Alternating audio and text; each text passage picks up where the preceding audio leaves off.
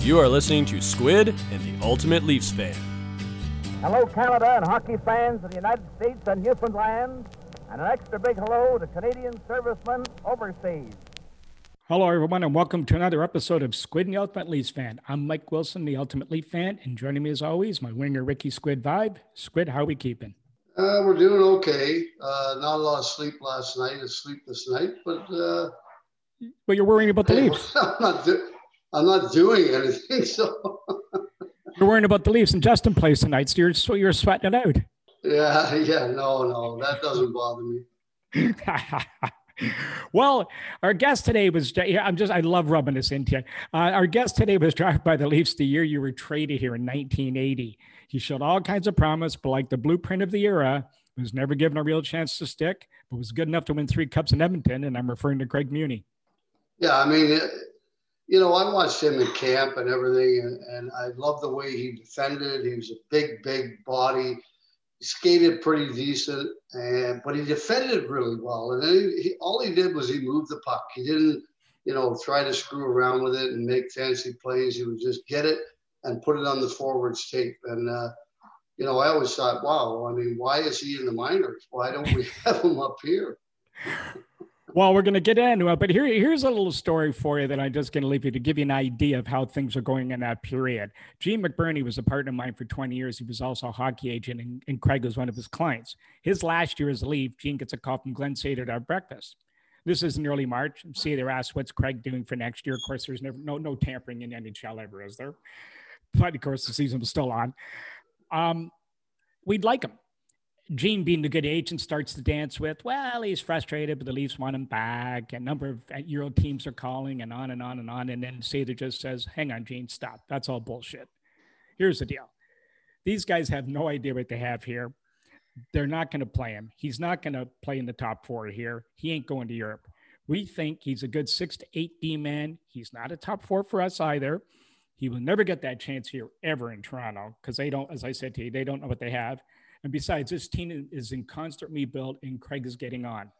However, over last, he'll get his 12 to 14 minutes, and I need him for my second power play. I see him in that role for at least a half a dozen years or more. It's up to him. We're confident. Let me know. But that's his best option. And, of course, he plays another 15 years, 7 in Edmonton, and wins 3 cups. Well, again, we've talked about this so many times over the years, way back in the 80s, and it was a topic of conversation on a regular basis. And then, of course, since he went to Edmonton and won those cups and then ended up playing elsewhere and had a long career, then obviously the conversation, got a little bit more about that. And but even back, like I said, in 1980, 81, 82, I mean, that was a topic of conversation amongst us. Jesus. Well, we'll get into it with Craig, and we'll hear what he has to say. And I'm sure it worked out well for him, so we're happy from that standpoint. Not happy as Leaf fans, but happy for him. Yeah, I'm extremely happy for him because, he had a great career, got to win 3 cups, and he's a great guy. And, you never wish for anybody to do bad when they leave your organization. You always, especially a guy like Craig, who was a great guy, you just said, hey, go and have fun and have a good career. Fantastic. Well, we'll get in with him in a few minutes, but we're recording today, again, a couple of days early for the Leafs are playing the Jets tonight. Actually, they're playing them in the next hour. But the season is fast approaching its final push. We've gone over it many, many times. We've identified many holes in the lineup that aren't unnoticeable. So with the trade line right around the corner, as we said, urgency is going to heat up. The role of Thornton and Kerfoot has lessened. Their ice time is shorter as the stages of the games get later on as we're moving forward into the end of the season. That has to be addressed. The clear lack of secondary scoring, save for Nylander and Hyman, is a glaring concern. JT may have found a winger with Galchenyuk and is showing signs of possibly breaking out. The enigma in all this, though, is William Nylander, pure and simple. We all agree he's highly skilled, is producing at a consistent level, but his soft game is not going to cut it down the road. What do you do with him? You move him is the obvious answer, but the guy replacing him, if he doesn't produce and the other guys can't find the back of the net, then what do you do? Well, I mean, the first thing is it's going to be almost, and I don't want to say it is impossible, but it's very close to impossible to move him anywhere with his salary and the way he has produced during his career so far. Mm-hmm. You know, I mean, maybe you bring in someone to play on the other side that's a little bit more gritty and determined, and you know, then that makes his game a little bit easier. But I'm not really sure. I mean, their depth has taken a hit with the two guys they lost on waivers. Mm-hmm. You know, so you know they're going to have to do a lot of thinking and decide what they want to do. And you know, I don't know, bringing a guy in from a U.S. team and having him have to quarantine for 14 days and not playing, I'm not so sure that that's a smart idea with a short season and with not that much time in the season. Well, they're going to cut that back to 7 days, but still, I mean, you're buying this player for the playoff run down the road. So again, it's a cap move, and everybody knows the problems they have. So we'll sit with interest and see how it all plays out. But well, exactly. And the thing is, if you're going to bring someone in, you got to move money out. Mm-hmm. And there's no other way of the Leafs acquiring a good player. Is the only way they can do it is they got to move out money. And that is a big thing, is that they're up against the cap and they know that. Well, I mean, so, you know, 16 and 34 not going anywhere. You can't do anything with Tavares, and his contract is the one that is kind of going to stranglehold him for the next couple of years. That's a given. So it falls back on poor old Willie. He's the one that takes all the heat for all of this. And, you know, he just continues to do his job. But unfortunately, he's in that predicament. He's in that spot where he's kind of the guy. I mean, if he was making half the money he's making, this wouldn't even be a topic of discussion. They'd just be moving along. No, absolutely. I agree. And or even if he was making like $1 million or 1.2 or 3 less, I think everybody would be okay with that. It'd be like, you know, because in the NHL today or in any other sport, you know, everybody knows what you're making, and your salary is tied to what you're doing on the ice. And if you're not performing up to the level of your contract and the amount of money you're making, then everybody looks at it and goes, "Oh, get rid of him, get rid of him." You know, I mean, Nylander's a heck of a player. He just needs to learn how to play with a little bit more grit and determination, especially down the stretch and playoffs. And if he could ever do that, I mean, he could be a very, very valuable piece for the Maple Leafs. Absolutely. Couldn't agree more. So we will, as always, watch with real interest, and the days are clicking by. So we'll see if anything does develop. Of course, social media is full of every trade in the world, and I'm sure Kyle Dubas is taking notes of every one of them to follow through on them. So we'll see how that all plays out. But, well, Squid, here's a couple for you in our segment on history and Leaf history on this day. It's April the 3rd you're hearing this, so this is the day we're using. One of the longest games in NHL history. Ken Doherty scored at 1:04:46 of overtime to give the Toronto Maple Leafs a 1-0 win over the Boston Bruins in Game 5 of the Stanley Cup semifinal. That was in 1933. On this day in 1966, here's one for you. Never heard this one before, I'm sure. Toronto used 3 goalies in the same game for the first time in NHL history in a 3-3 tie with Detroit. Johnny Bower played the first period. Terry Sawchuk played the second, and Bruce Campbell played the third. Here's the best part of the whole story. Bower took Imlach's place as coach in the last period. That's the best. Okay, well, I don't know why they would use 3 goalies in a game, but Bower maybe it was they got sick. Bower and Sawchuk got sick, so they were sick, so they had to come out. And then Imlach just didn't want to coach, but he wanted to watch the game from the stands and take a different look, so he put Johnny behind the bench.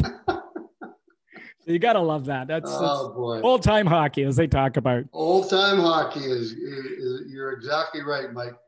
And on this day, for the younger listeners, on this day in 2017, Austin Matthews set an NHL record for the most goals by a U.S.-born rookie with his 39th of the season. Hopefully he can do something along those lines tonight.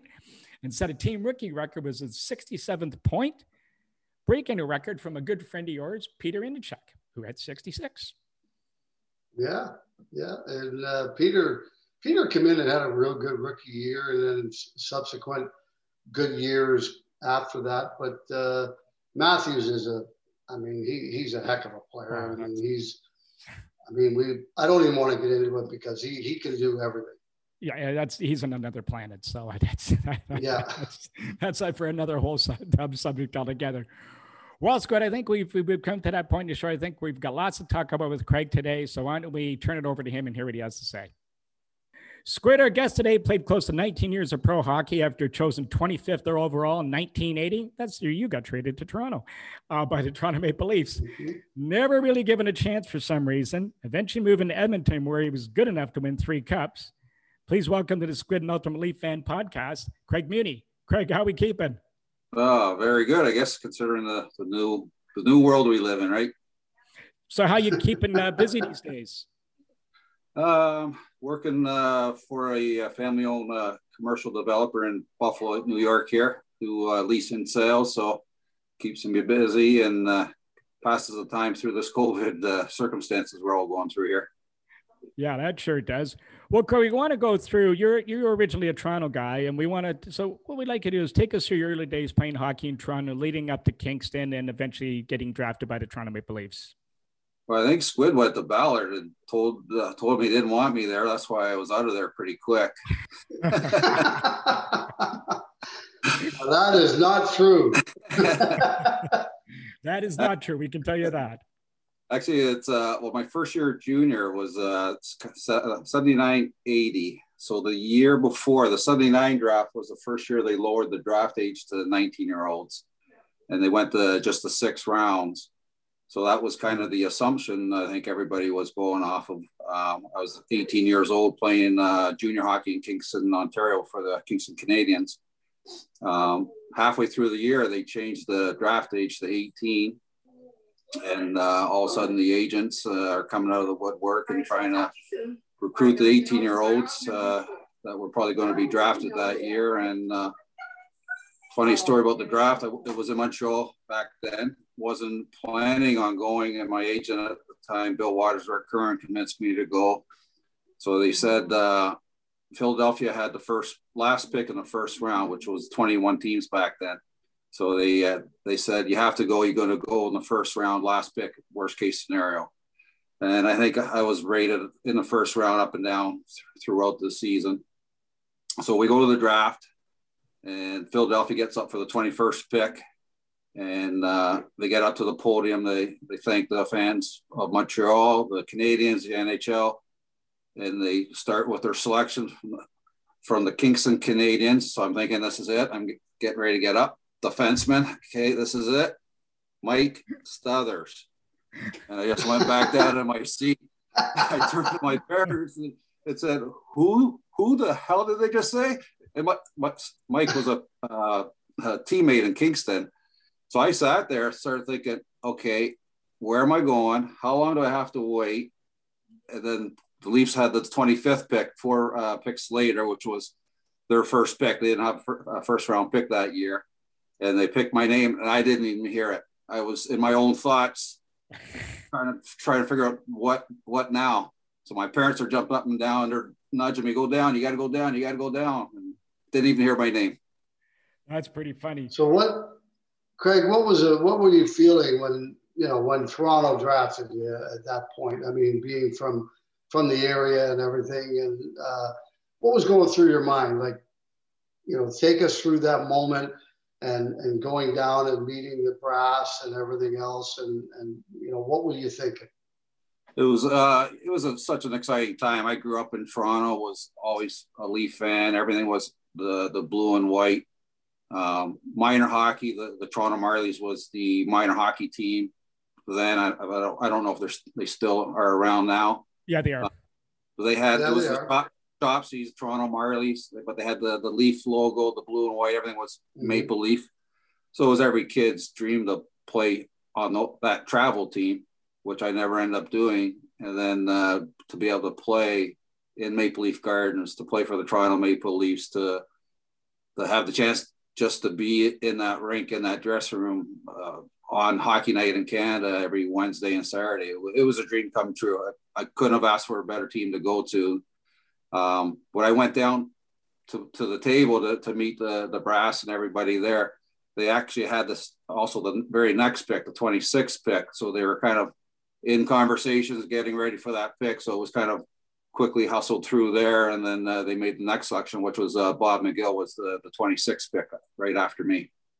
Well, they also took Fred Broimstuck and Darren McCutcheon the same year. So they drafted a lot of defensemen. Now, coming from Toronto, you knew how the team was going. You knew the plight of the team. They were struggling along, and there was lots of controversy and all that kind of stuff. So you must have had a lot of confidence going into camp that you would have got a shot to maybe make this team as a D-man. You would think. I really did think I had a chance. Well, back then we had the rookie camps, what they're doing again now. I know they went away from that for a while. So we kind of had that process. They sent us all to this power skating thing first, and then we went through the rookie camp and then through the main camp. But you kind of knew, I guess, the position of where the team was in the standings. I think over the 4 years I was with the Leafs, they didn't finish any better than 16 out of 21 teams at the time. So I figured at some point in time I was going to get a chance to play. The best chance, I think, or opportunity I would have had would have been my second training camp. They drafted Jim Benning first round that year. Yeah. And that was the year they basically already came out and said, we're going with a youth movement. And I think they were going to give everybody a chance. So that the junior training camp before the Leaf camp, I went to my junior camp, which was the Windsor Spitfires then, and I blew my knee out. So I came to Leaf camp on crutches in the cast, didn't come back until Christmas, and McGill, Boimstruck, and Benning all made the team out of training camp that year. Yeah, so I think so basically, Craig, they lied to you then when they said we're going to go with all the young guys on defense. They said, yeah, everybody except Craig. I guess I would have had to cash in my crutches for a hockey stick to prove that I could still play. Well, after my first training camp, though, because I was drafted by Punch Imlach. Yes. And he had a heart attack my first training camp, never to end up coming back. And Jerry McNamara took over. I don't know, everyone has their own thought or say, but whether Jerry wanted his draft picks to have more of an opportunity or not, kind of seemed to be the way it was going as kind of time went on after I was already drafted at 18. Well, if you think about it, I mean, that was one of the questions I was going to ask you because, Punch got sick, he drafted. And now what was anybody speaking to you through all this when you showed up in camp in crutches? And then, of course, you look around, you see Benny, McGill, Boimstruck, even Darren McCutcheon made the roster. He didn't play a lot. And there you are. What's your mindset thinking, what's going to happen to me when I come back? I'm actually going to get a shot here. Now Punch is gone. Now the new guy coming in, and to take it one step further in 82. Now you get called up. You got to play with New Brunswick a little bit. You got to play Cincinnati in the playoffs. So they thought that much of you to give you a shot there and get a look at you. But then all of a sudden in 82 comes along, they draft a couple more defensemen and Gary Nyland and Gary Lehman. Yeah. What? Yeah.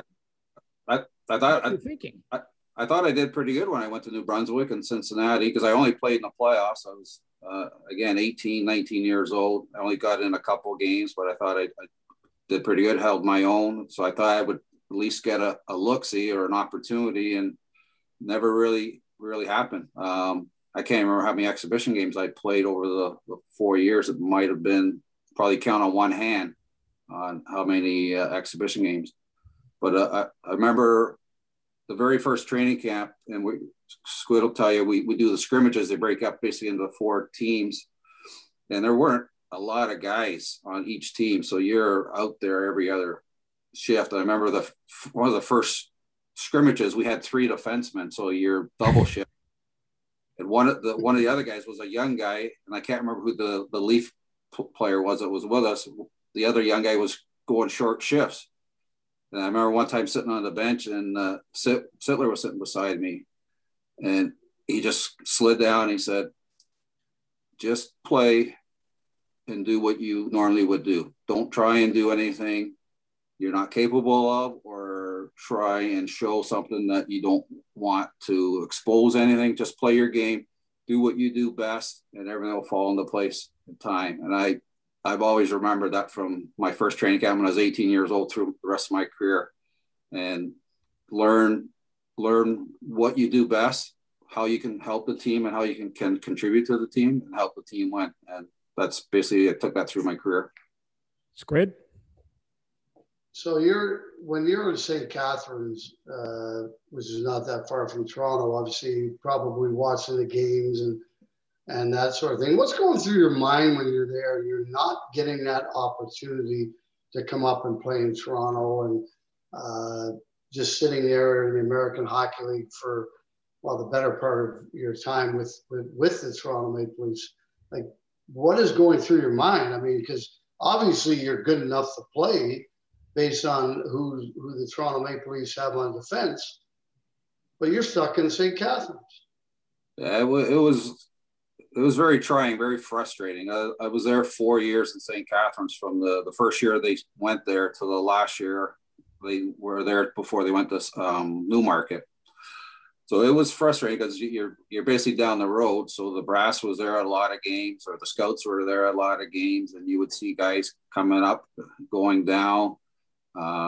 Some of the guys that were up coming down for conditioning or rehab, and not really getting a chance. So it was, to put it bluntly, it was frustrating, very frustrating. There's times where you wanted to quit. You didn't think you're ever going to get a chance.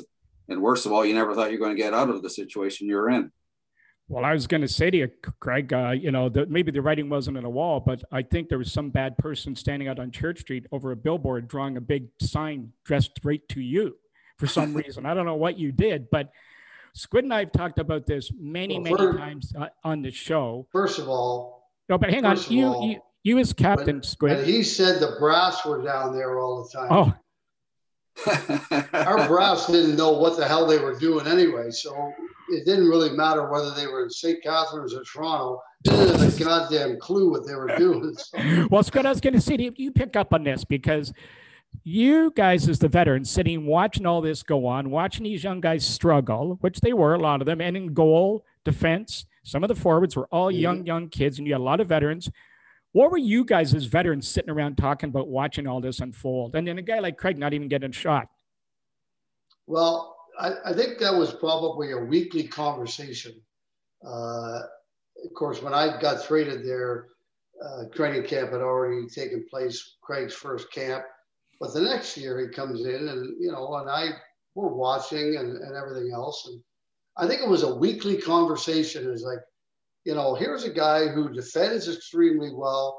He doesn't try to do too much. When he gets the puck, he moves it, gets it up or gets it around the boards or off the glass, whatever the hell he has to do.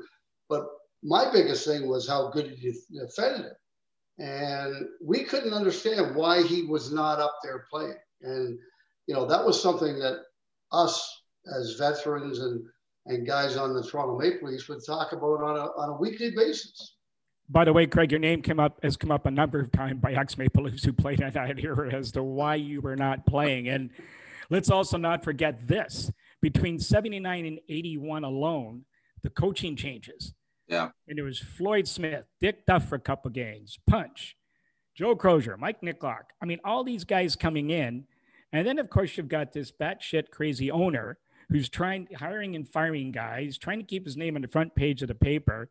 I mean, his name should have been Barnum after Barnum and Bailey's Circus as opposed to Ballard. I mean, so what was going through your mind through all of this? I mean, did you speak to anyone at any point in that time and just try to make sense that this is supposed to be professional hockey and this is all going on around you?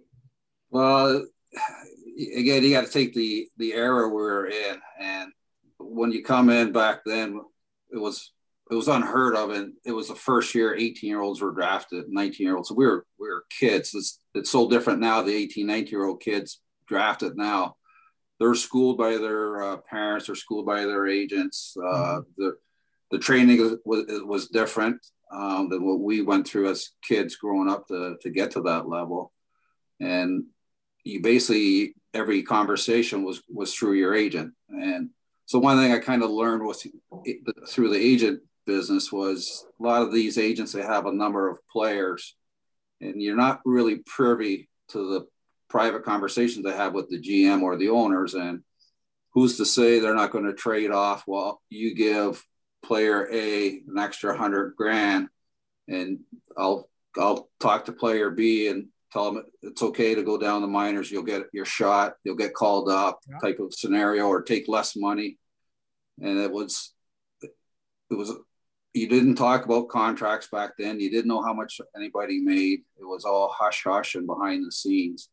The other thing I want to point out too, and it's very unfortunate, and it still goes on today with minor hockey, or take any sport for that matter, the kids are tagged with a label for whatever reason. And the one that kind of followed me mostly everywhere I went was I was not a good skater. And for a year and a half of my junior career, out of the 3, I played in Windsor, which was a small barn. I played 4 years in St. Catharines, which was a small barn. So I think everyone thought if that was my label and I can only survive in a small arena because I wouldn't be able to skate in the larger ice surfaces, maybe in their minds, that's what held me back. So I always knew I had to prove people wrong, that I wasn't going to be given any golden ticket or opportunity. I had to prove my worth. And that was the only thing I ever asked for throughout my career. And the reason why I went to Edmonton was for that reason alone. Well, I was going to say to make you feel any better. Oh, I was going to say to make you feel any better. Sorry, Squid. The Leafs took Jack Valiquette over Brian Trottier because Trottier wasn't quite as big, and they took John Anderson and Trevor Johansson instead of Mike Bossy because Bossy wasn't a good checker. He could score, but he couldn't check. The fact they missed was if you got the puck, those labels right there. Yeah, if you'd have the puck all the time, you don't really have to check anybody, which was both of those cases. So you're in pretty good company, by the way, if that's what they were labeling you with. My job was just to get Squid the puck so he could go score his 50 goals. Then I could jump on his back and celebrate with him. Yeah, and to be honest with you, I would say probably in the NHL at the time, there was probably, I mean, there weren't that many real good skaters at that time in the National Hockey League. Sure. I mean, if you look at the Islanders' defense, Dennis Potvin was probably the only, and maybe that Pearson, they were the only 2 real good skaters. Other than that, they had a bunch of, big slugs that kind of got the job done defensively. And they weren't Swiss skaters or anything. They just did their job in their own zone, and they moved the puck to the forwards, and they did the rest.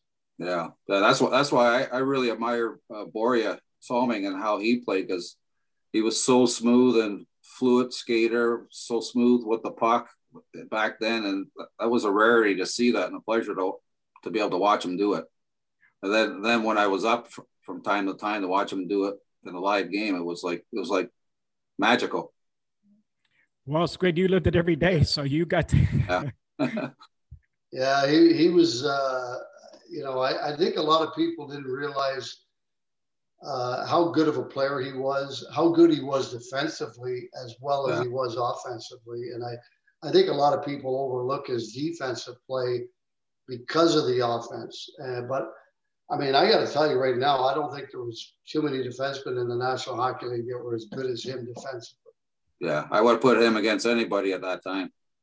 Yeah. Now, Craig, you spent 6 years, and you did make a comment already that it was you're getting, your obviously your self-esteem is just not there. And I mean, obviously, in your heart of hearts, you knew you were good enough to play, but did it finally just come to the point enough is enough, and is it time to move on, or was it just going to be one of these anomalies of life that opportunity just may or may not come, and then all of a sudden Glenn Sather comes knocking? So how did that all unfold? Yeah, it kind of unraveled that way, but it's like as much as you want to get out or leave, you're at the mercy of the NHL team that owns your rights, and you have no rights to move or no ability to move unless they trade you or you get into free agency. So my last year in St. Catharines, which was my 4th year, and I don't think they even have it anymore, they offered me a termination contract. So basically at the end of that season, I was an unrestricted free agent. I was free to sign with anybody I want and no compensation going back to Toronto. So I was having a good year that year in St. Catharines. The last month of the season, Toronto called me up and actually John Brophy and Gary LaRiviere were the coach and assistant coach, and Bims was my partner on right D. So Claire Alexander was the assistant coach in Toronto then that year, who was my head coach the year before. So the last month of the season, Toronto called me up, and after a practice, Claire called me in his office and said, the Leafs want to offer you a new deal, multi-year deal. And I already heard the rumor that John Brophy and Bims were going to be moving up as the coach and assistant coach for the Leafs the following year. And I told Claire, I said, I was honest with him. I said, you know what, I'm having a good year. My agent said there's about 8 teams that are interested that want to talk come July 1. So I said, I'm flattered that the Leafs want to offer me a contract now, but it's so late in the year, I wouldn't do myself justice by not listening to the other teams. So go to practice the following day at Maple Leaf Gardens, get called in after practice, get sent back down to St. Catharines to finish the year, never came back. So I knew right then and there that I wasn't going to even listen to what the Leafs had to offer. And I thought maybe with the coaching change, I might get an opportunity. So I had to weigh that. How much say would Brophy and Bims have versus getting out for another opportunity? So during that time frame, and that was where the only thing I asked from those 8 teams was I didn't want a one-way contract. I didn't care what the money was. I only wanted to play half the exhibition games. That was the only guarantee I wanted. And of all the 8 teams, Slats said, I can't give it to you in writing, but you have my word and my handshake. And I took him for his word. That was the year the Oilers lost to Calgary on the Steve Smith bank in off of Grant Fuhr into the net. So I looked at the Oilers roster and I figured if they're ever going to make changes, next year is the year. And they had an aging defenseman. And when you say aging for hockey back then, late 20s, early 30s was aging. They had Randy Gregg, Lee Fogolin, Charlie Huddy, Don Jackson, that were all late 20s or 30, and they just lost the cup. Larry Melnick was in Halifax, which was Edmonton's farm team. He was the first call up every time a defenseman went down. He just signed with the Bruins. So I kind of figured worst case scenario is if I have to go to Halifax, I'll be the first call up. And then I can parlay that into another contract just by showing I can play in the league. So I end up going to training camp that year. And Don Jackson gets traded during an exhibition game, gets pulled out of the dressing room. Randy Gregg retired. And then Slats came up to me and asked if I could play the right side, right D. And I've only played the lefty pretty much my whole life. Told him I could. And he put me with Kevin Lowe, who was Lee Fogolin's partner for years. We clicked together. I played over half the exhibition games. And then Fogie and Huddy were sitting out at the beginning of the year. And then they finally traded Fogie to Buffalo, and Huddy worked his way back in. Well, they had a guy I think a guy wearing number 99 on that team too. So that must have gave you a little confidence that these guys may have a chance to win. And there's a couple other guys playing along with them. I forgot his name, but. Yeah, well, that was part of the reason by going there, because if I go to Halifax and get a chance to play on a good team, get a chance to perform, then maybe I could parlay it into a long-term deal somewhere else and extend my career. But it worked out that I made the team out of training camp, and it just won 3 cups in my first 4 years there. Oh, good as that. I mean, wow. Now go ahead, Squid. How did it feel? Like, of course, what you went through in Toronto, obviously, which I thought was a travesty that you never played with the Maple Leafs on a regular basis. And then you get an opportunity to go to ultimately what might be the best hockey club in the league. And then you win 3 Stanley Cups. So what are you thinking after that? Like, I mean, obviously, you know, because then the conversations that we had after you left and went to Edmonton became even bigger, because it was like, you know, he couldn't play here, but he's going out there and he's winning Stanley Cups. Like, what the hell is wrong with this pitcher? Yeah, but you know what?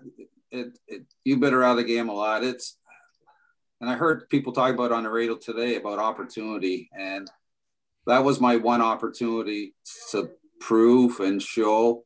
And they don't always come around, and they don't present themselves always like that to everybody, but you really have to be ready for that opportunity to take advantage of it. And like, just here's a quick Slat story, just because back in that day too, if you screwed up on the ice, they sat you down on the bench and you sat your ass there and didn't play the rest of the game. You were benched.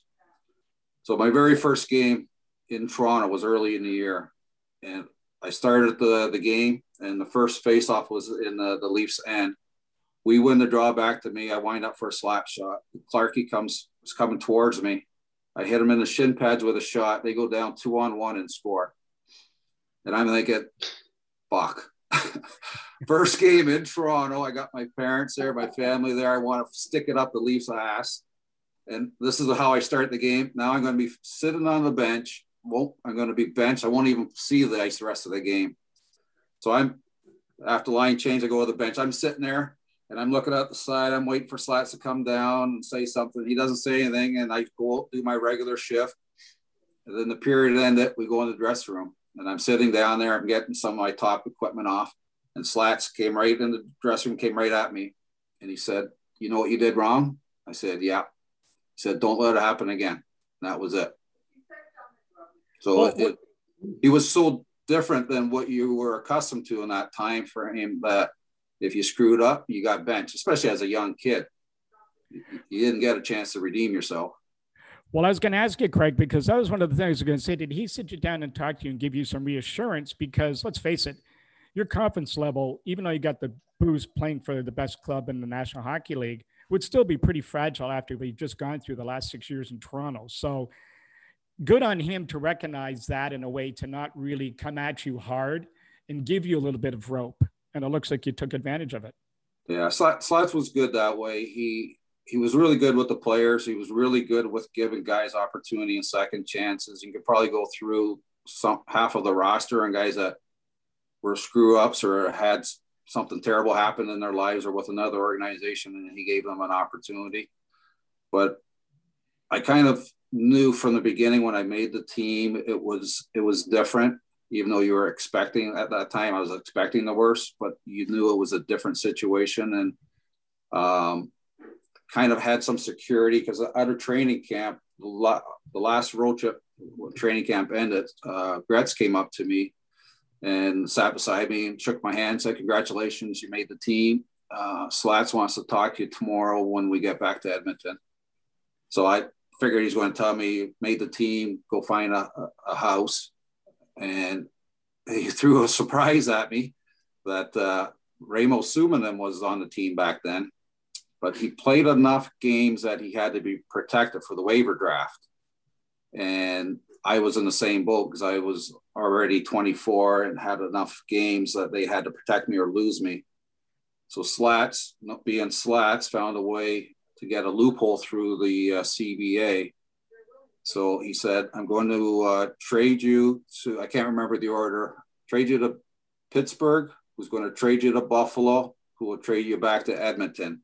And it's all going to happen over the weekend, but it's going to be all a paper transaction because I can't trade you to one team and they trade you right back to Edmonton. I have to have a third team involved. So he said, you could either change hotels in Edmonton or fly home to Toronto to spend time with your family and lay low. So I went home for the weekend. It all happened just the way he said. And I'm nervous, thinking, something's going to go wrong. Something has to go wrong here. And I'm going to have to go somewhere else or wherever. And sure enough, the weekend went through. The waiver draft went through. I got traded to those two teams. I came back for the team pitcher in Edmonton on the Monday morning. And the reporters are going, "Yeah, you went to Buffalo for chicken wings. You went to Pittsburgh for beer, then came back. Okay, really, where did you go? What'd you do?" Yeah. Well, you know, it's funny you mentioned that because, you know, looking back at the 80s, for instance, in the National Hockey League, there weren't that many guys that were smart like Slats and that knew how to have conversations with the players, knew exactly what to say or what not to say. Most of them were gruff, hard-nosed coaches that just basically, you know, but there was very few that were like Slats that actually would talk to the players. And like you said, you know what you did wrong? Yeah. Okay, don't let it happen again. Yeah, that just like you said, no big deal. Like you said, that era, the coach, it was all about intimidation, the coaches and the on the ice. It was very, you had to be intimidating or you had to do something to survive. And it was a totally different way the game was thought and played. And Slats, I really can't recall many times where he blew his top and blew up the guys. There was, the team was the closest team I've ever seen, like a family where everybody knew what their role and jobs were, and everybody just did it. And Slats always praised or preached, if we win, we all win. If one guy does well, we all do well. There's toughness in a group. You didn't have to wait for the Semenko to do it, or the McSorleys or Kevin McClellan or those guys. So his thought process was different, and he always said, if you win, you'll get rewarded. And I can't complain about the contracts and how we were looked after in Edmonton and for just winning, but it became an expectation that you were expected to win. And it was a bad year if you didn't win the cup. Like that when we lost in '89 after Gretzky got traded, it was like devastated. It's like we just thought we were going to win. We were supposed to win. We could be down by 4 or 5 goals going into the third period, and you still knew you're going to win that game. You'd never doubted you weren't going to win. Well, I was going to ask you, besides the winning atmosphere, what was the immediate difference in culture compared to playing in Toronto? Did you notice going to Edmonton? Well, Toronto, you have the media for one, so you're always under the microscope. There were so many newspapers, there's so many TV channels, radio shows, so they always knew, I guess, where you were, what you did. If you played bad, you couldn't hide. And Edmonton was the same, because I think hockey overall in Canada, it's basically the national sport, and you're a hero. In Edmonton, you'd go out, everybody knew who you were, but you never felt the pressure. But again, you're winning, so it's hard to feel the pressure when you're winning. But the pressure you felt more than anything was within the room. Like, and it wasn't even pressure. Like I would have felt bad if I let Squid down, if I didn't come to his aid, or if he turned the puck over and I didn't break up the 2-on-1, or anything like that. It was always more just the pressure within the room than it was even from the coaches or from the fans or from the media. And Kevin Lowe being my partner at the early stages, because we were kind of the shutdown pair. If certain games, he would remind me, remember what our job is. And that was my job. That was my job to hit guys, block shots, and clear the front of the net and move the puck up. And that's all I cared about. Squid? So, Craig, you were, I have to laugh about this because I'm sorry, but so here you are in Edmonton. You get, 3 pictures taken with a great big silver trophy called the Stanley Cup in front of you. When I'm in Toronto and I'm getting team pictures taken with TC Puck, Harold's dog, in the goddamn picture in front of me. And I'm thinking to myself, I'm looking at this picture. All the pictures I have the dog in the picture. And I'm like, I look at them now and I'm like, that was ridiculous. It was really night and day between, I guess, the two organizations. But again, like you said, Slats and the Oilers, I think, were really ahead of their time. The style the Oilers played is more like the style of today's game, even though there were still the clutching and grabbing and the hitting and the fighting. But like, our practices weren't long, but it was just fast paced, always moving. And I think that even helped me with my skating, just to have to play line rushes again, or 1-on-1s or 2-on-1s with Gretzky, Messier, Anderson, Curry, Tikkanen, the list goes on and on. So it was just so different that I think they, like Squid said, they were just so far ahead of their time on how they approached the game. Well, keeping all that in mind with the way you practiced, the way you guys played, sort of the mental being that Sather and the players had amongst each other as a group, I don't want to say you weren't accountable all the time as players and what your role was as a player, but because of all those things combined, do you feel that took away some of the excess burden of failure or fear as a result of all of that? Absolutely. I think, yeah, because we go back to what Sid said to me from my first training camp as an 18-year-old. Just do your job. Just know what your role is. And guys, when at my time in Edmonton, we had some pretty high draft picks in Dan Curry, Sean Van Allen, David Haas, who were all, I think they all scored like 60, 70 goals in junior, were offensive centermen. And they're coming to Edmonton when you got Gretzky, Messier, McTavish, and whoever happened to be the fourth line centerman. Yeah. They were never going to get a shot to play in Edmonton. And I would literally, and I remember going out to all three of them at different times, and they'd be hanging their head after practice or something. And I would tell them my story, that you're just in a situation that you don't have a chance to play. I said, try to get out whenever you can to an organization that needs a centerman and work your ass off, wait for that opportunity and grab it when it's there. And Sean Van Allen ended up having, I think, the best career of the three. Haas, I think, played a little bit in LA, and Curry played a little bit, I think, as well. But and I think that goes back to the mentality of the draft. The teams draft what they think is the best player at that time of their pick, instead of looking at their roster. Okay, well, we got an aging defenseman or defense core or centerman. Maybe our first pick should be the best centerman that's available at that time. And the big mistake the NHL does, and I still see it today, and when I was scouting, same thing. You would have a Calgary, Marty St. Louis is a great example. So he's in, I think, did you have him, Squid? Yeah, I had him in St. John. Yeah, Bumpton, Calgary's farm team. And I remember I was scouting, and I went and talked to Squid after about Marty, and I would see when Marty went up and played in Calgary, and they plop him on the fourth line. And I would go to Dudley and say, this is wrong. The whole mentality of the NHL is wrong. When you call up a player on your first line gets hurt, they move everybody up. And they call up a guy from the minors like Marty St. Louis, plop him on the fourth line instead.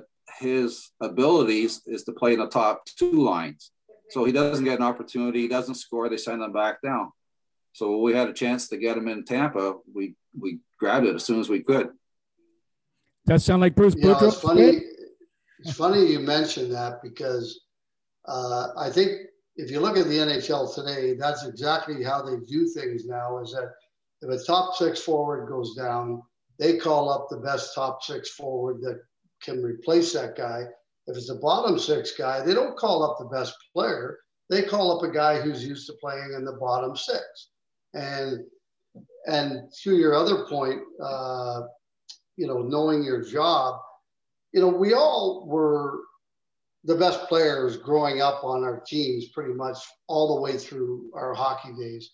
But when you get to the NHL, that's not the case anymore. So you got to find a role. And you said it best, you got to find where you fit in on that team and plug that hole that they need plugged. And whether it's something that you don't like to do or not, you just need to do it in order to play in the National Hockey League. Yeah, it comes down to how bad you really want it, how bad you want to play. Guy Carbonneau is a great example. As an offensive junior player, became a stellar defensive centerman that ends up in the Hall of Fame. Fighters are another good example. A lot of fighters that you talk to, they weren't pure goal scorers, but they put up some decent numbers in junior. But they realize if they want to play in the NHL, there's a lot of guys with decent numbers in junior that aren't going to make it.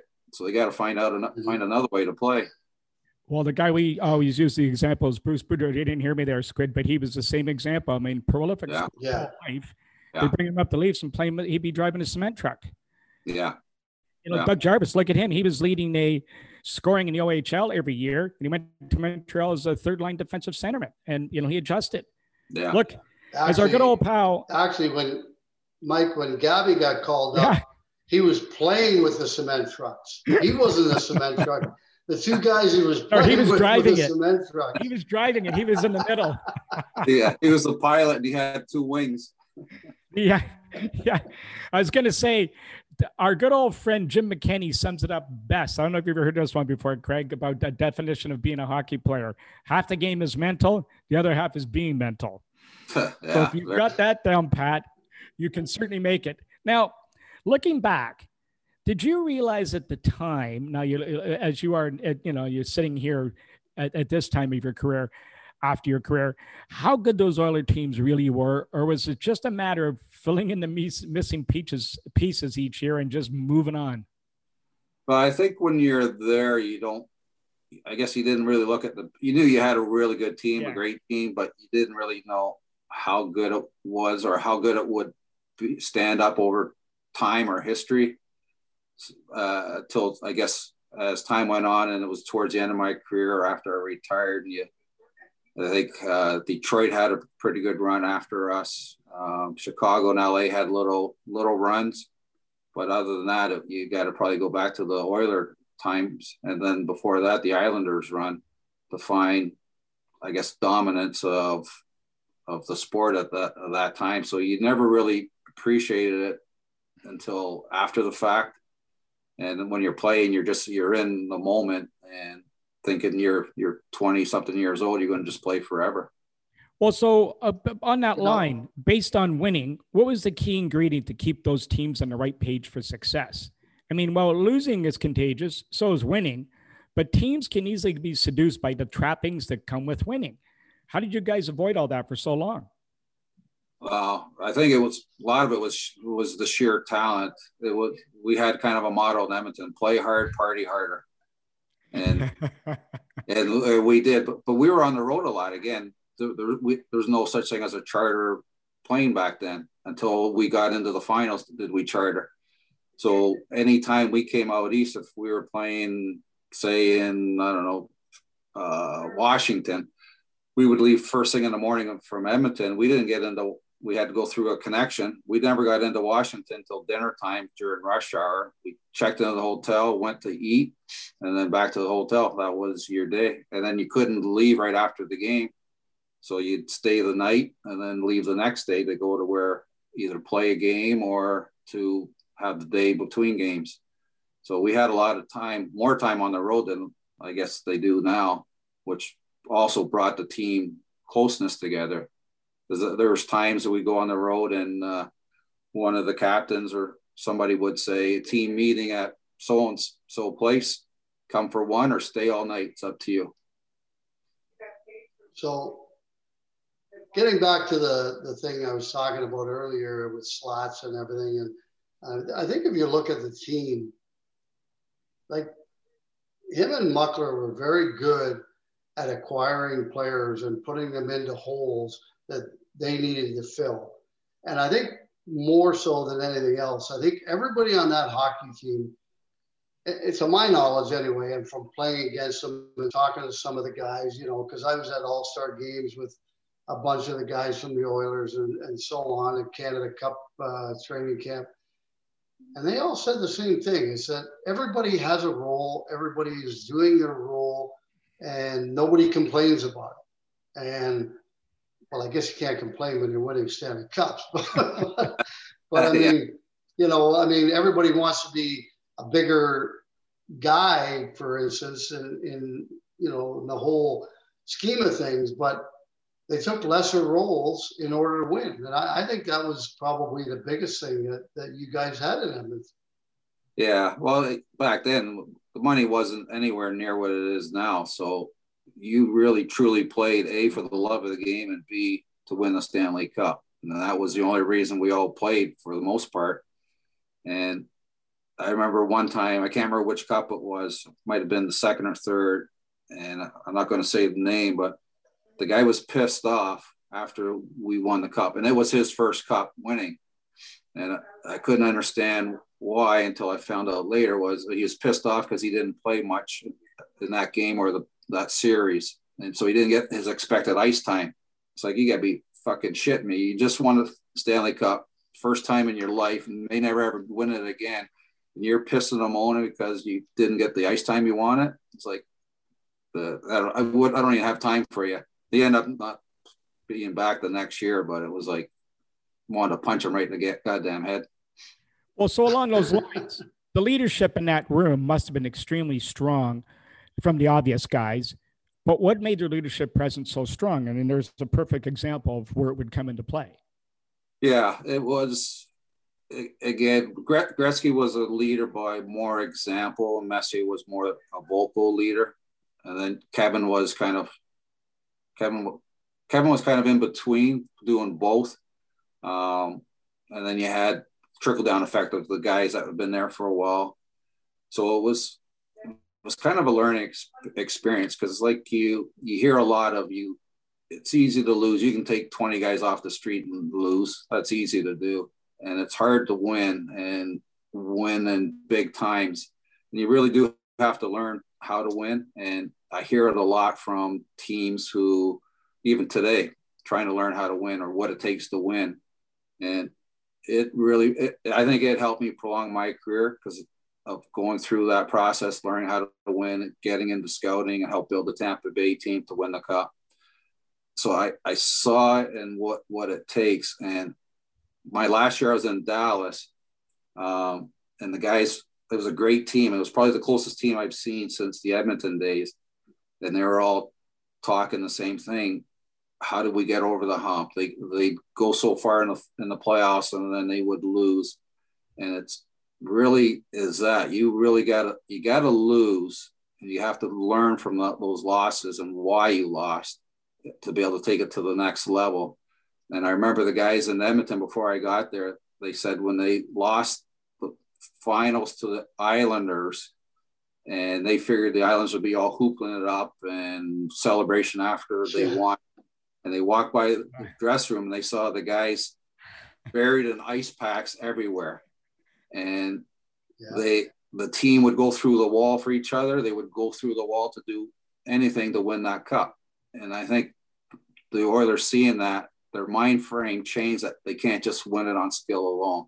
They got to put all the pieces together, because you can't have four centermen that are like Wayne. You need to have someone like even Tikkanen on Wayne's line. He was the checker. He shut down the other team's top forward. So Tikkanen would play center and RN and play the defensive responsibility. And then he had the green light to go on the offense. And Kevin and I would pick up their top forwards at their blue line and play them all the way back into our end until Ticky got back to help out. We played three guys down low. But you really got to learn, and part of it is losing, to see what it takes to win, because it is hard work, and you have to have that will, and a stronger will than the guy you're playing against. Well, I was going to say, I think. Go ahead, Squid. I don't think there's any better way to put it, Craig. I think when it comes down to it, I mean, you could go and say that works in the business industry. It works in everything. You got to want to be better than the guy you're up against. And I think that's the bottom line, is that when you step on the ice or you go to a meeting, you have to be better than the other guy. Yeah. Every day. And that's the only way you're going to have the ultimate success. Yeah, for sure. It does carry over to the business world and everything you do. Once you're competitive like that, it's hard to lose it. Well, I was going to say a story about leadership I read about Mark Messier. I had never seen this before from anybody else, but there was a time where he was hurt, so he stayed back in Edmonton and the team was on the road. So a young kid, I don't know who the kid was, but a young kid was brought up to replace him that night in the lineup. It was his first game, and he also scored. So the kid goes back to the hotel room later that night, and there sitting on the table is a bottle of champagne with a congratulations note from Mark Messier. I mean, who does that? Yeah. Mess was a good leader. A quick story. We're in Boston one night. We played after the game. We're in a bar. This guy comes up to us and says he owns a strip bar in Hartford, and we're playing in Hartford in a couple days, 2 days later. So next morning we're getting on the bus and busing to Hartford and had the day off. The guy says, yeah, I'll send a limo and his strip place was in Springfield. So said, I'll bring a limo to your hotel, pick you up and take it to the place. Where you say, yeah, sure. Guy won't show up. Sure enough, he comes. It was in a van full of beer, and there was myself, Fear, Tikkanen, and Anderson. We all end up going up there. So it gets close to 11 o'clock, which was the unwritten curfew rule, and we're thinking, okay, well, it's going to take us X amount of time to get back. We got to leave now or stay. So we end up staying the whole night. We end up coming back with the guy. He brought back booze and girls, and it was basically an all-night affair thing going on in the hotel. So I couldn't even get up for breakfast in the morning. Went out for the morning skate. I think I was still drunk. I couldn't barely stand up. I didn't go to the team meal to eat lunch because I wanted to sleep. Went right to the room and slept. So we played that night against Hartford. I get a rare goal. Fierzy stood on his head. Tikkanen scored. Andy scored. Thinking, okay, all is good. Right after the game, went right back to the room, right back to bed to get more sleep. And all of a sudden, I hear this yelling and screaming and banging going on in the hallway. Wakes me up. I go to the door, and Messier and Anderson are fighting face to face in the hallway. And Mess is yelling at him because he heard what we did. He was all pissed off on what we did. They were fisticuffs out in the hallway. Probably because you didn't invite him. Probably. Yeah. So who kept you guys loose on that team? Like, there's obviously, you guys are winning. So winning is fun, obviously, as we've suggested. So, and you guys were known as a bit of a party team. Rick's team is a party team, a well-known party team, but they just didn't win as much as you guys did. Who kept you guys loose and kept it kind of fun in the room? I think you always have a couple guys that are the comic relief. Daryl Ray, who does the color commentating for the Dallas team now. Yeah. A couple of years he was the backup. He was one of those comic relief guys that was always kept the guys loose and goosey. But you always have the guys. We had a ping pong table in the middle of the table. Guys would play ping pong right up to game time. Music was always going. There was never any tightness or pressure. And a good example was after I left Edmonton, the first place I go to was Chicago. And Daryl Sutter, who's back in Calgary, was the coach at the time. So we're downstairs because the old Chicago Stadium, you had to go downstairs to the dressing room. So we're downstairs in the room for the morning skate. The music's on. Guys are taping up their sticks and just getting ready for the morning skate. Daryl walks in. He slams the door, turns off the music, and starts walking the room screaming at everybody.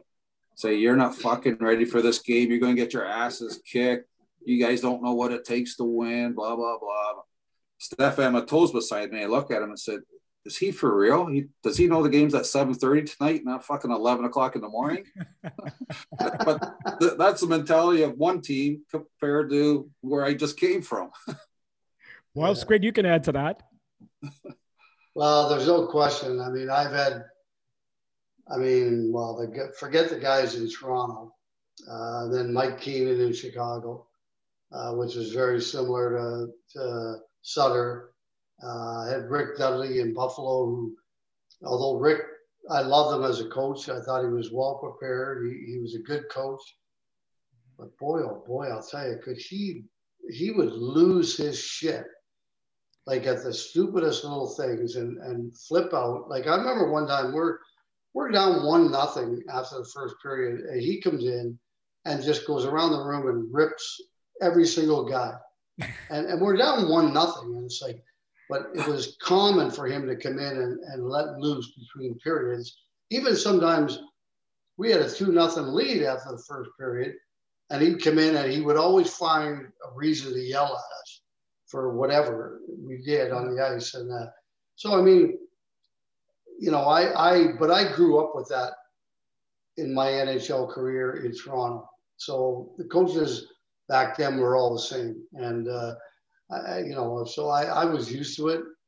I kind of let it go in one ear and out the other. And I worried about, the way I was going to play and how hard I was going to play. I didn't have to think about, what the coach was going to say to me, because I didn't need someone to kick me in the ass to get me going, because I motivated myself. And, so it kind of sucked, but again, I just kind of let it go in one ear and out the other, and go out, do my job, and not worry about it.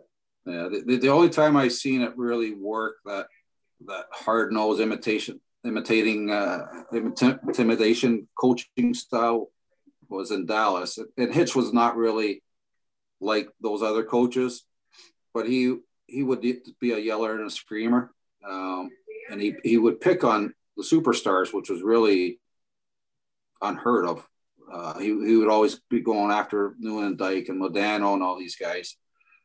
And one time Nieuwendyk said something to me, and I said, you know what?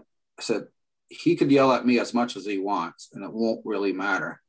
But I said, he can't yell at you and Zubov and Modano and guys like that and do it on a consistent basis. I said, you're the only guys that can stand up for not just you, but stand up for the team, because we can't say anything. We'll be out of the lineup. We'll be in the press box. We'll be benched. We'll be in the minors.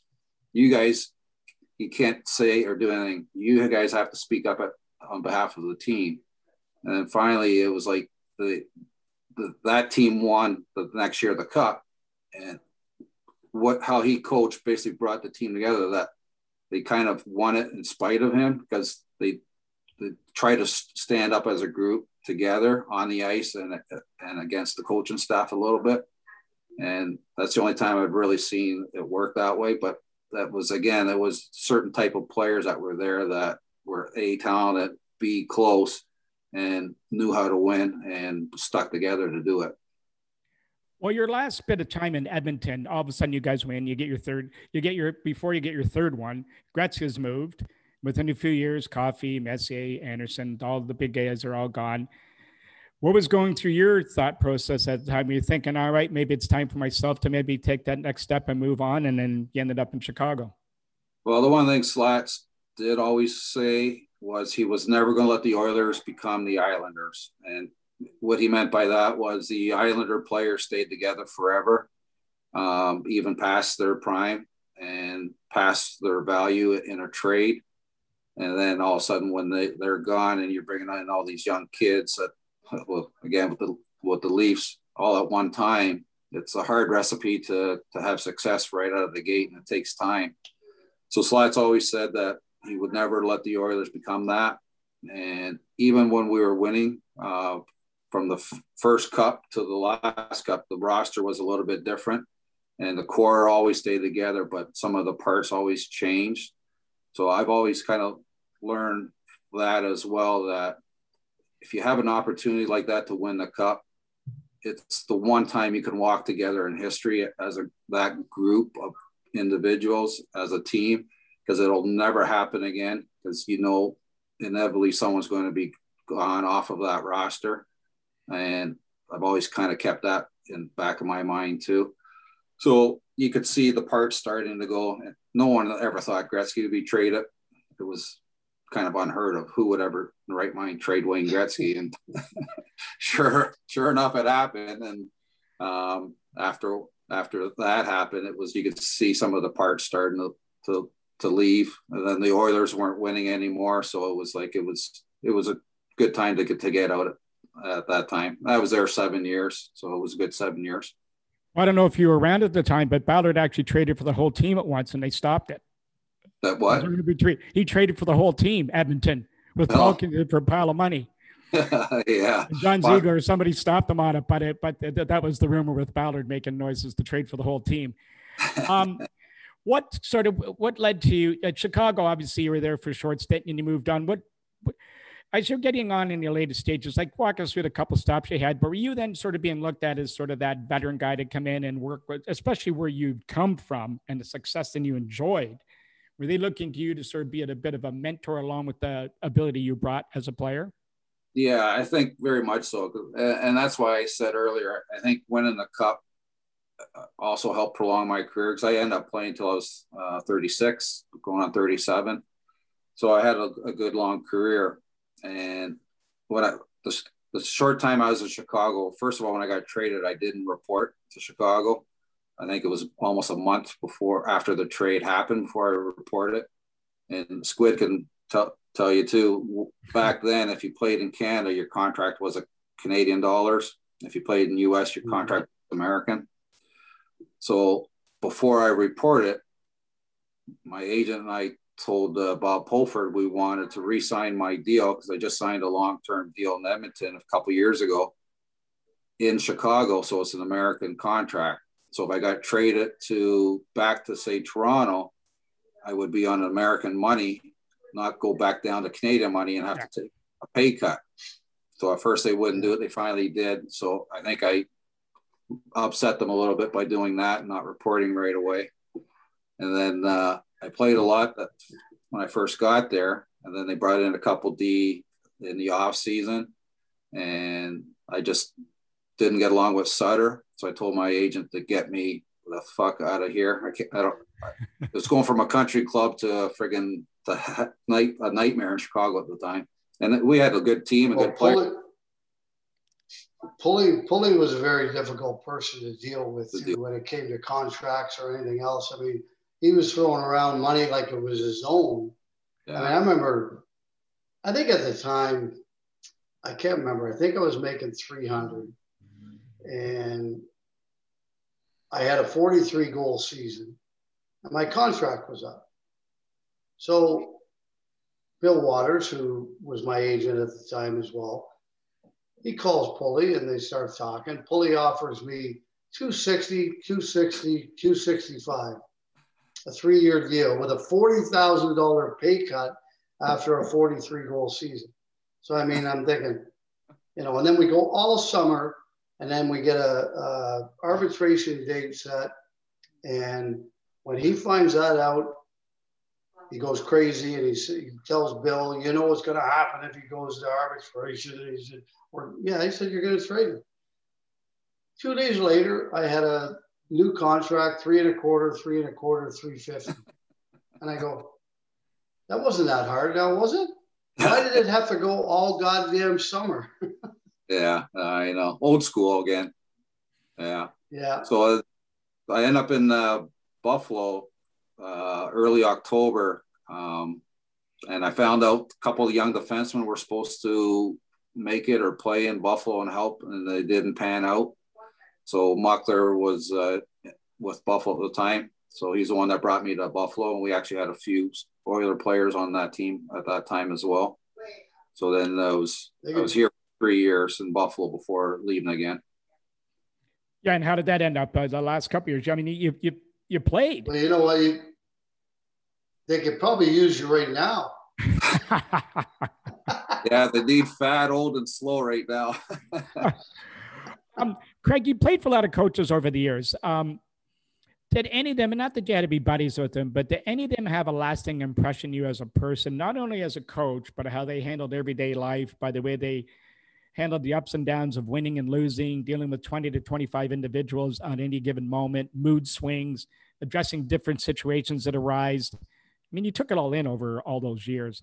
Somebody have that impact on you? Yeah, I think my top guys have to be, Slats be one. John Muckler for sure. I had him in Buffalo and Edmonton. And I have the utmost respect for Muck. When I left Buffalo, it was my third year. It was at the trade deadline. And Muck called me up and said, the Sabres weren't going to make the playoffs at that time. And then Muck called me up and said, I have a deal on the table to a team that's going to be in the playoffs. If you want to play, keep playing in the playoffs. If you want to stay, I'll pull the deal off the table. I told him, the only reason I play is to win the cup. That's my main motivation. So I said, I want to play in the playoffs. Take the deal if you can. And then sure enough, it got traded to Winnipeg, and we were in the playoffs. But that was the first time I've ever got a call from a GM again, he could have been blowing smoke up my ass, but it was appreciated that he at least made the time and the effort to do that call. Well, Squid, you didn't get the same thing from Buckler. Why wouldn't he do that for me then? Son of a bitch. Your conversation wasn't quite the same, was it? Yeah. Actually, John Tortorella. No, my conversation was, nobody wants you. I said, okay, put me on waivers. He goes, I already did. I said, yeah, you put me on recallable waivers, which means that if anybody claims me, you recall me and try to trade me, whatever. He goes, yeah, but it's the same thing. And I said, John, I said, you know it's not the same thing. I said, please, just, you know, whether you have to pick up some of my salary, whatever you need to do, just if you could move me, it would be greatly appreciated. And I was very nice about it.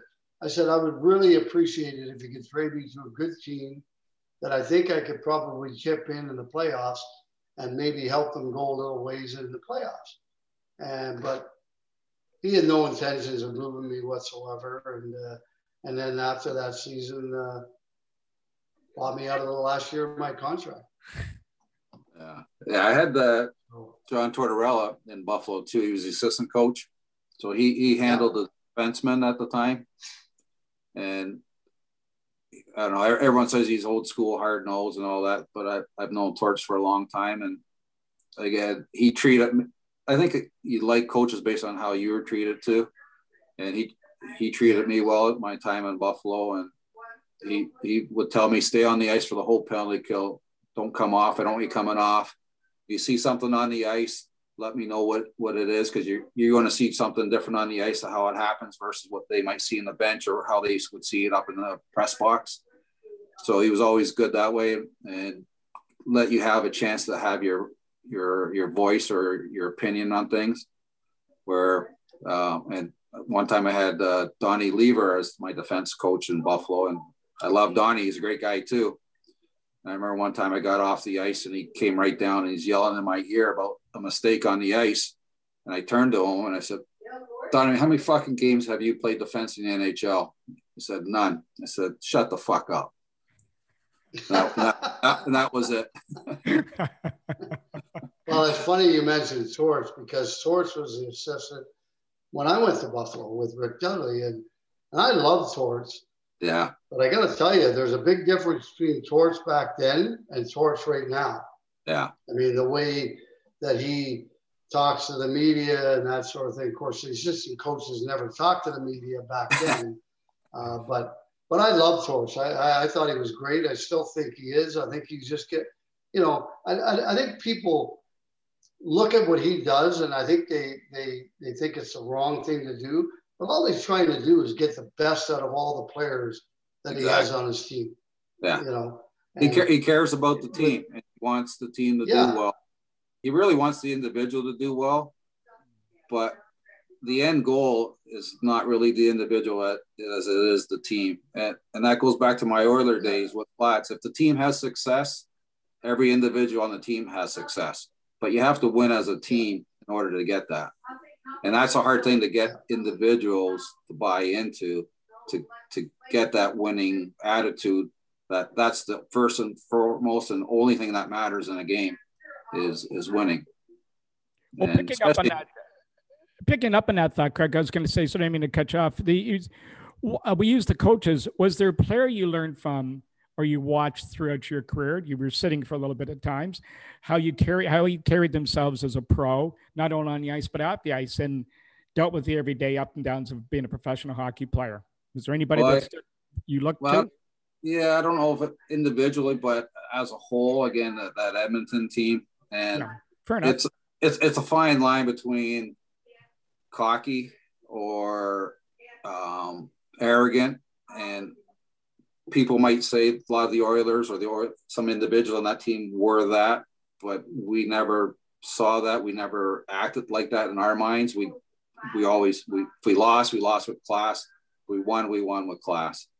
And it was always kind of that was ingrained in my mind. So when I coached my kids or when I coached the girls pro hockey team or anybody, I've always ingrained that into their minds. You if you win, it's not a big celebration and a big party. It's even keel. Just keep your highs and lows very steady. There's no peaks and there's no valleys. And that's the way you have to go in any sport you play in. And you have to have that confidence, how you walk, how you play, how you talk, but it's not an arrogance. It's not a cockiness. It's such a fine line. Yep. But you kind of learn that. I learned that kind of attitude in Edmonton too. Can you add to that, Squid?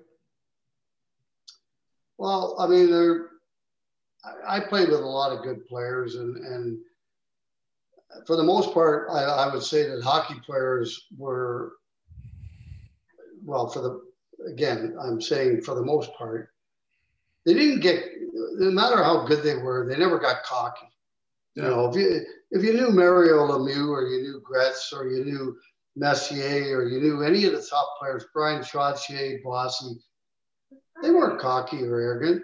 They were confident, you know, and that's how they carried themselves off the ice as well as on the ice. So by watching how these guys, you know, looked after themselves and carried themselves, that's kind of what I saw. And that's what I said, you know what? I like that. They're confident. They're confident in their ability. They're confident about who they are when they're off the ice. That's how they carry themselves. That's how I want to be. Fantastic.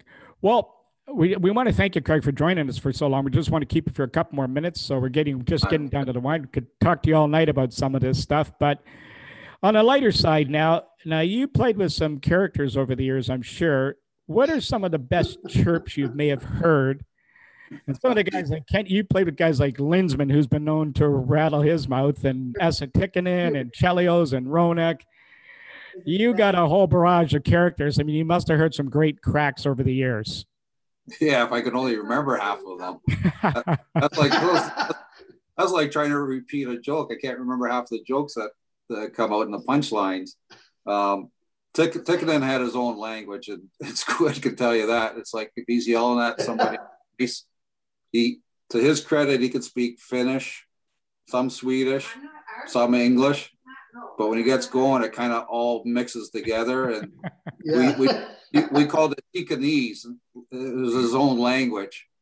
So there was a saying of when you got running around in your own end, like you're running around like a Chinese fire drill. So Tikkanen one time came in and was yelling at the guy, "Stop running around like a Chinese fireplace." And it's like, what? And so now, from now on, that point on, we all started calling it a Chinese fireplace instead of a Chinese fire drill. Well, it's funny, Rick. You bring that up, Craig, and it's kind of funny because we're playing one night, and there was a little scrum in the corner. The whistle had gone and everything, and he's yelling at one of the guys on our team, and there's like 4 or 6 or 8 guys standing there, and he's just going to town. I forget who it was. I couldn't understand a goddamn word he was saying. And I just stood there and I went, like, what the hell is he saying? What language is he talking? Because like you said, he would mix the Swedish, the Finnish, the English all together. And it was like a bowl of chili or something, you know? Yeah, well, many times on the ice, we had other guys on the team asking, what the hell did he just say? And we don't know either. Now, who were some of the characters? Oh, yeah, you obviously played some characters. And who was one of the better pranksters you played with? And what was one of his ploys? Oh, there was I can't remember who they all were, but some of the ones were the foam, put the shaving cream on the phone, things, or leaning the bucket of water on the door at the hotel room. Okay, I haven't heard that one yet. Yeah. So they get a trash can full of water, lean it up the door, knock on the door, and you open it. There was a good one we were in New Jersey. I can't remember who did it. It happened to Dave Hannon, though. And he must have done something to somebody. So morning skate, I can't remember who it was that did it. They grabbed all his dress clothes and they took it way up in the rafters, up in the press box in New Jersey, and tied it all up in knots all around the rafters up there. So when he's gets out of the shower and he's ready to get dressed. He's got no clothes. He didn't notice till later, so he had to put on a tracksuit. And he's looking around the dress, and finally they finally told him, and you could see him going way up there, and he's trying to get the knots out of the clothes to get him out off the rafters. Oh boy. We had to write all this stuff down to remember it all. There was so much shit. Yeah, we've heard some beauties over the years. Now, 3 Stanley Cups. You guys must have there must have been some pretty good celebrations. Did anybody sort of predate Ovi with the making snow angels in the fountain? Did you guys have any crazy antics like that going on during your tenure? Yeah, one time we won. Well, after winning, we had the team picture with the cup at the Northlands Coliseum. So right across the street at that time, there was that, I can't remember the hotel name, the Forum maybe. It was like a cheaper, smaller little hotel. Yeah. It had a restaurant that was actually pretty good, and then there was a strip bar there. So right after the team picture, we went to the strip bar, took the cup with us. It ended up right on the center stage, and this one girl was dancing. So we didn't think too much about it till the next day in the Edmonton Sun. There's a picture of a stripper dancing around the Stanley Cup on the front page of the Edmonton Sun the next morning. We thought someone must have called the Edmonton Sun to come take a picture. We didn't even see anyone come in to take a picture with it. It was, I don't know, some of the stories of what happened with the cup. And back then we didn't have the cup keeper. So it was basically free for all to do whatever you want with the cup. Well, I can only imagine what I would do if I ever won a Stanley Cup. And I wouldn't even want to explain what I would probably do. But back in my younger days, it probably would have gotten a little crazy. Yeah. I'm betting that you would have. One morning, I'm driving up this one street. It was like a one way this way, and then a boulevard in the middle, and then 2 lanes going the other way.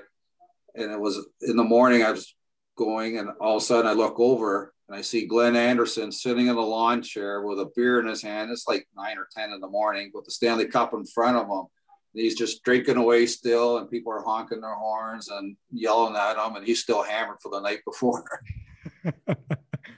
Now, speaking of which, in Edmonton, what was it like? You came from Toronto, which is kind of the mecca of sort of fan recognition for players, and everywhere you go.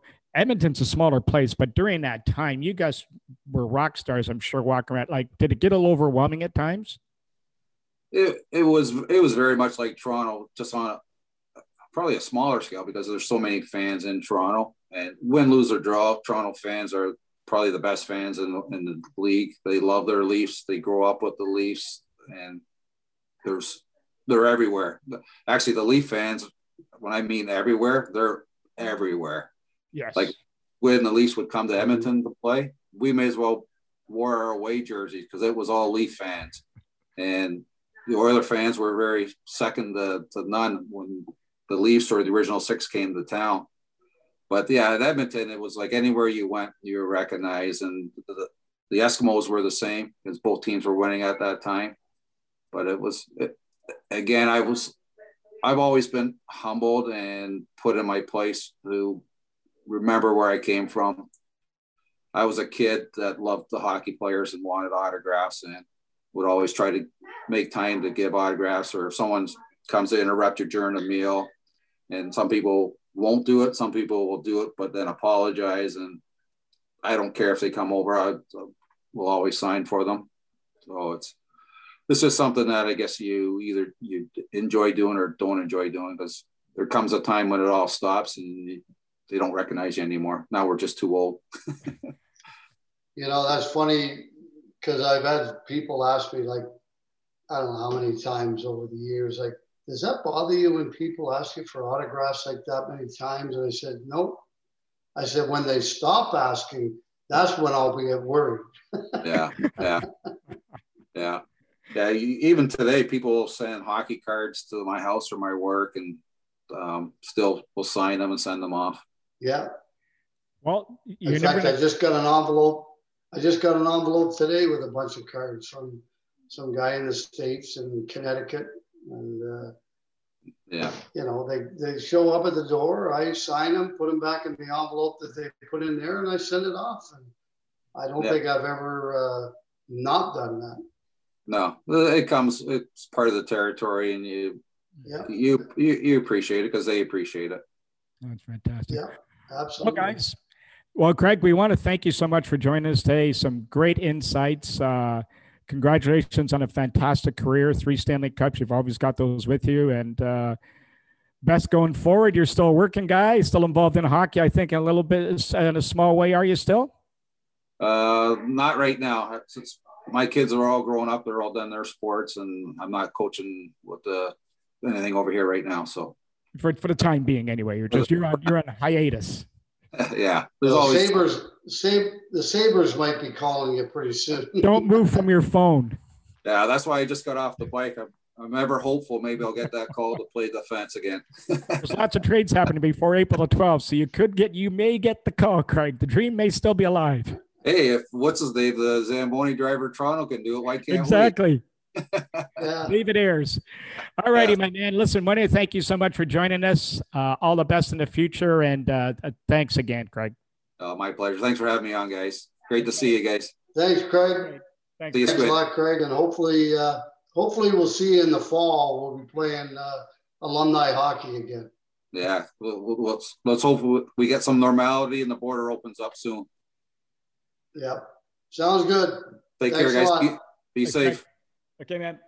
Well, it's good if there's ever a case made to look at a picture of a guy who exemplifies never giving up on your dream. I think we just spoke to him for the last bit in Craig Muni. Yeah, I think if you look that up in the dictionary, you'd find his picture there because, here's a guy who, got drafted by the Toronto Maple Leafs, that were not a very good team at the time, was expecting to play there and be a blue liner for them for many years. And then, had to go through those 6 years in the minors, ends up going to Edmonton, winning 3 Stanley Cups. Great guy. I know Craig very, very well, and just a wonderful person. Well, and especially if you look at the fact that not only did he get drafted by the Leafs, he's from Toronto, which doesn't mean a lot, but he knows about what the significance of playing for the team is. But they kept drafting defensemen every year. The team wasn't getting better, and you wouldn't give him a chance. Yeah. No, again, like I said, I mean, that was a weekly conversation, is why in the hell is he in St. Catharines and not up here? Because he's better than probably the other guys that we have playing right now, especially defensively anyway. And then, of course, like I said, it got even worse when he ended up going to Edmonton and winning Stanley Cups. Yeah. And then all of a sudden it was like, But hey, you know what? That was our management at the time, and that's the way they saw it. And good for Craig that he was able to get out of there and get to a place like Edmonton where he had some success. Well, and the fact is, there must be hockey gods, as we've always talked about, because think about it. He goes to Edmonton, a couple Stanley Cups under their belt. They just lost one, but the right guys retire, basically. The right guy gets sat out. There's a couple other injuries. Next thing you know, he's playing with Kevin Lowe. Yeah, well, I mean, you need sometimes you need a little bit of luck. Yeah. But I think in my personal opinion, I think you kind of make your own luck by going out every day and grinding it out and do what you do in order to get in the lineup, and eventually you will. Sometimes you need a little help. You need an injury, or you need a guy to get traded or retire, like he said what happened in Edmonton. And obviously then that gave him a great opportunity to play with Kevin. And, the rest is history. I mean, those two guys played exceptionally well together. Well, and the funny part about it is we've always talked about this in the show, you and I, and with other guys on there. Hockey players always know about other hockey players. And his perfect example is Daryl Sittler coming down to him. Here's this young guy. He didn't have to do that. He comes down and sits beside this young kid on the bench and gives him that little word of advice about what to do to keep his head straight and keep going. And that stayed with him. Yeah, I mean, life. Yeah, you know what? And that's, those are the things that, I mean, I've told many guys basically the same kind of thing.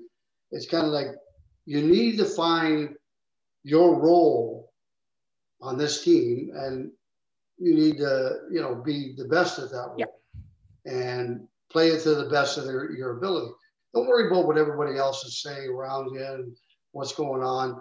Just go out, find that niche that you need to in order to be a good player for this team and help this team win, and go out and do it day in and day out and night in and night out, and you're going to be successful. That's right. And that's, I agree with that 100%. Those are the perfect words to be said to kids today. Well, that's why you should have been coaching. Oh, wait a minute. You did coach. Oh, I did. Yes. I'm just waiting for the Sabres to call me now. That was spoken like a coach. My goodness, you did coach, and you might get that call. Who knows? Maybe you don't want that call right now, but who the hell knows? I would take it. I would take it. I'm sure you would. Well, Squid, we're at that time again where the time just seems to fly by. We want to thank Craig for joining us today. He was a great guest. We could talk to him all night. Lots of great stories, and a terrific, terrific story on its own, just for his success that he had in winning those 3 Stanley Cups. Tune in again next week. We don't know who we have yet. We're just still working on it. We had a couple of surprise guests that are going to come up with you. You can tune in on Rick 5, his website. We'll have all the podcasts on there for you eventually. My new website, The Ultimate Leafs Fan, does have all the podcasts on there. You can find us on iTunes and all the other your favorite podcast networks. Look for us. We'll be back with you next week. Thanks for listening, guys. We'll talk to you then.